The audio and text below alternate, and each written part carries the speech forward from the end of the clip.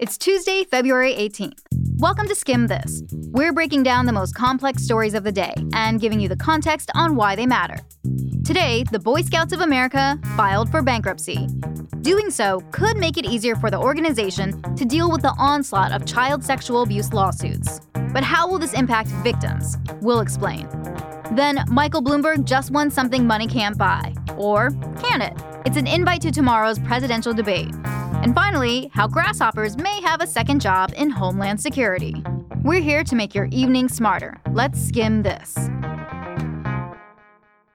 Today's episode is brought to you by CarMax. Discover how easy car buying can be. You know who's not getting their merit badge in budgeting this year? The Boy Scouts of America. Today, the 110-year-old organization filed for bankruptcy in a move that could have a big impact on delivering justice for victims of sexual abuse. Those accusations have come up all across the country. It is the first case in San Diego, but it's in a Portland, Oregon courtroom. The witness more than 180 Boy Scout leaders in New York and New Jersey accused of sexual pedophilia epidemic. That is how a new lawsuit describes the problem of child sex abuse in the Boy Scouts of America. Little by little, these lawsuits had been working their way through the courts. But now, the bankruptcy process is totally shaking that up. To understand how, it helps to look at the bankruptcy process in a little more detail. And we may already have a kind of roadmap for this, thanks to the Catholic Church. Both institutions are being sued for decades of child sexual abuse and for covering it up. Those lawsuits have massive financial costs. And that's made filing for Chapter 11 bankruptcy look like a lifeline. And a number of Catholic dioceses, kind of like local chapters in the US, took that lifeline and declared bankruptcy. Some people might think that bankruptcy is a way for these institutions to escape accountability, that by saying they're broke, they don't have to face the full justice they deserve. But the true story may be a bit more complex than that. Declaring bankruptcy can be humiliating. It's a court filing, so there's no hiding it. But after that, it can have some upsides by helping organizations fix their financial problems. The process involves disclosing all their assets. For the Boy Scouts, we'll find out the actual value of what they own, like buildings or hiking trails. Then, they have to tally up liabilities or debts, which in this case includes all the financial claims being made against them in lots of individual lawsuits. And once all of that's in the open, then whoever's going bankrupt proposes a way to reorganize their finances and pay everyone they owe money. As in, here's the size of our pie, and here's how we're gonna try to divvy it up. And throughout the whole process, the bankrupt organization gets to stay in business. For the Boy Scouts, that's really important, since they need paying members to stay afloat and to try and stick around for another 110 years. This bankruptcy process should also help the Boy Scouts deal with lawsuits coming in from all over the country. Jennifer Freeman is a senior counsel and child sex abuse lawyer at the March Law Firm in New York. The bankruptcy imposes what's called an automatic stay of all existing lawsuits. And once the bankruptcy starts, all those claims basically are refiled or amassed in the bankruptcy, and then additional claims are filed, proofs of claim are filed, which are less complicated than each individual lawsuit. This simplified legal process can help victims, too. Once some of the facts about the scope of abuse are established, claims can get resolved faster. And for those trying to put abuse behind them, that can provide closure. But Freeman says having thousands of individual claims combined into just one process can also be painful. One of the benefits of bringing a claim for a child sex abuse survivor is holding that entity responsible and putting the responsibility where it belongs, which is on the shoulders of the perpetrator and or institution which allowed this to go on.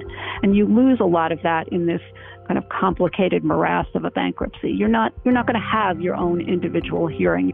So there are benefits and downsides of this bankruptcy process, but it's what's happening. Another attorney watching this closely is Mitchell Garabedian. He's brought sexual abuse lawsuits against the Catholic Church and against the Boy Scouts. And he says today's news should encourage even more victims to come forward. This is going to be a huge legal fight.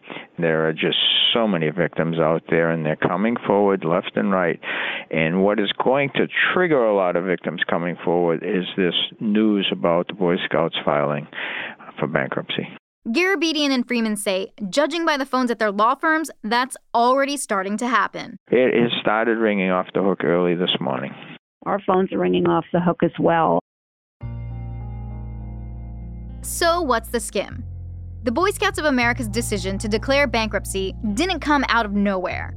It had been talked about for a while, especially as states changed statute of limitations laws to allow victims to file sexual abuse lawsuits years or even decades after that abuse occurred.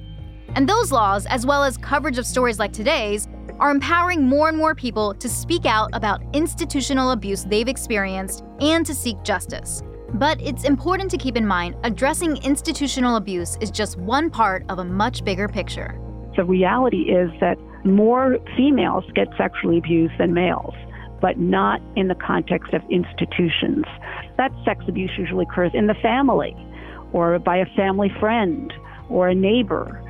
So where are the girls being really helped in all these male-oriented child sex abuse claims?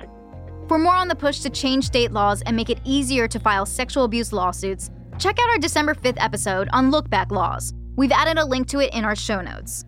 Coming up, the Democratic candidate pouring hundreds of millions of dollars into his presidential bid just earned something money can't buy. More on that after the break.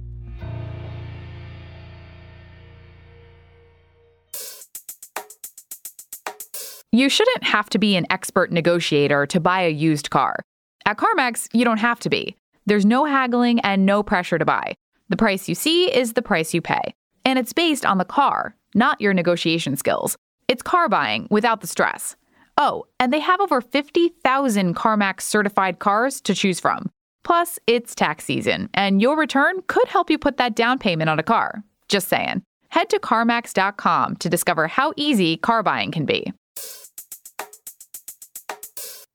It's 2020 Tuesday, and this week we're looking at a candidate who's making a splash this morning. 2020 hopeful Michael Bloomberg officially qualifies for tomorrow's Democrat debate. Michael Bloomberg will be on the debate stage tomorrow night in Nevada. A new poll showing the former New York City mayor making the cut with 19% support.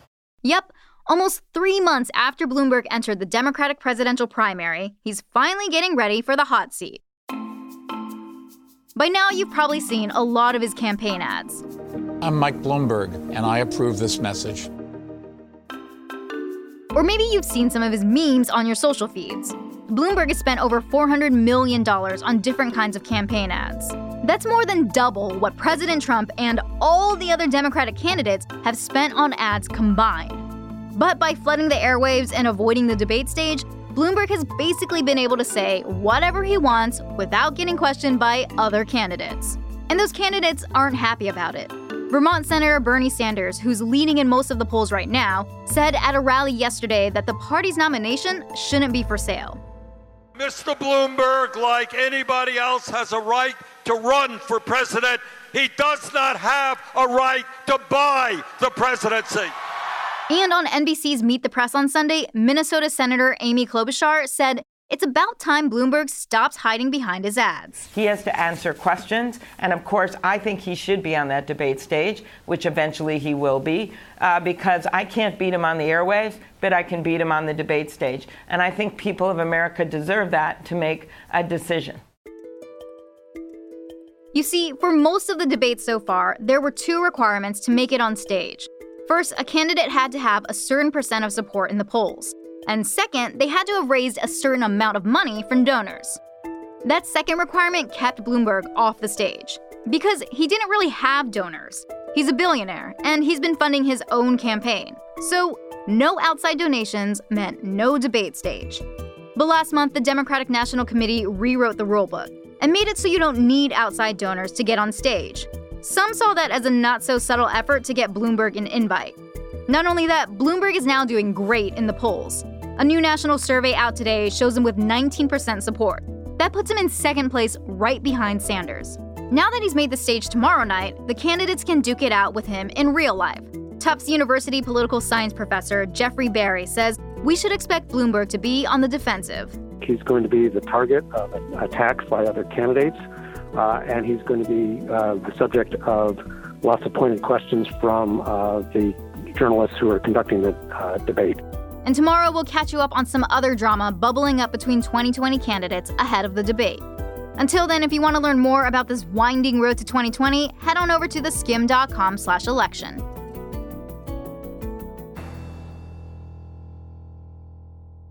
Before we go today, here's a fun fact about an insect we didn't know existed: cyborg grasshoppers.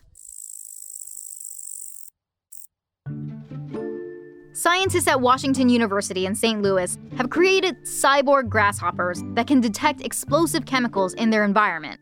They wired chemical receptors in the grasshopper's antennae to record and transmit electrical signals through sensors strapped to the backs of the bugs.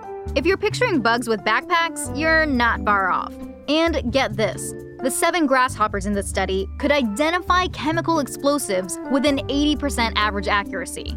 The U.S. Office of Naval Research funded the experiment with the hopes that these cyborg bugs could reportedly be useful for homeland security.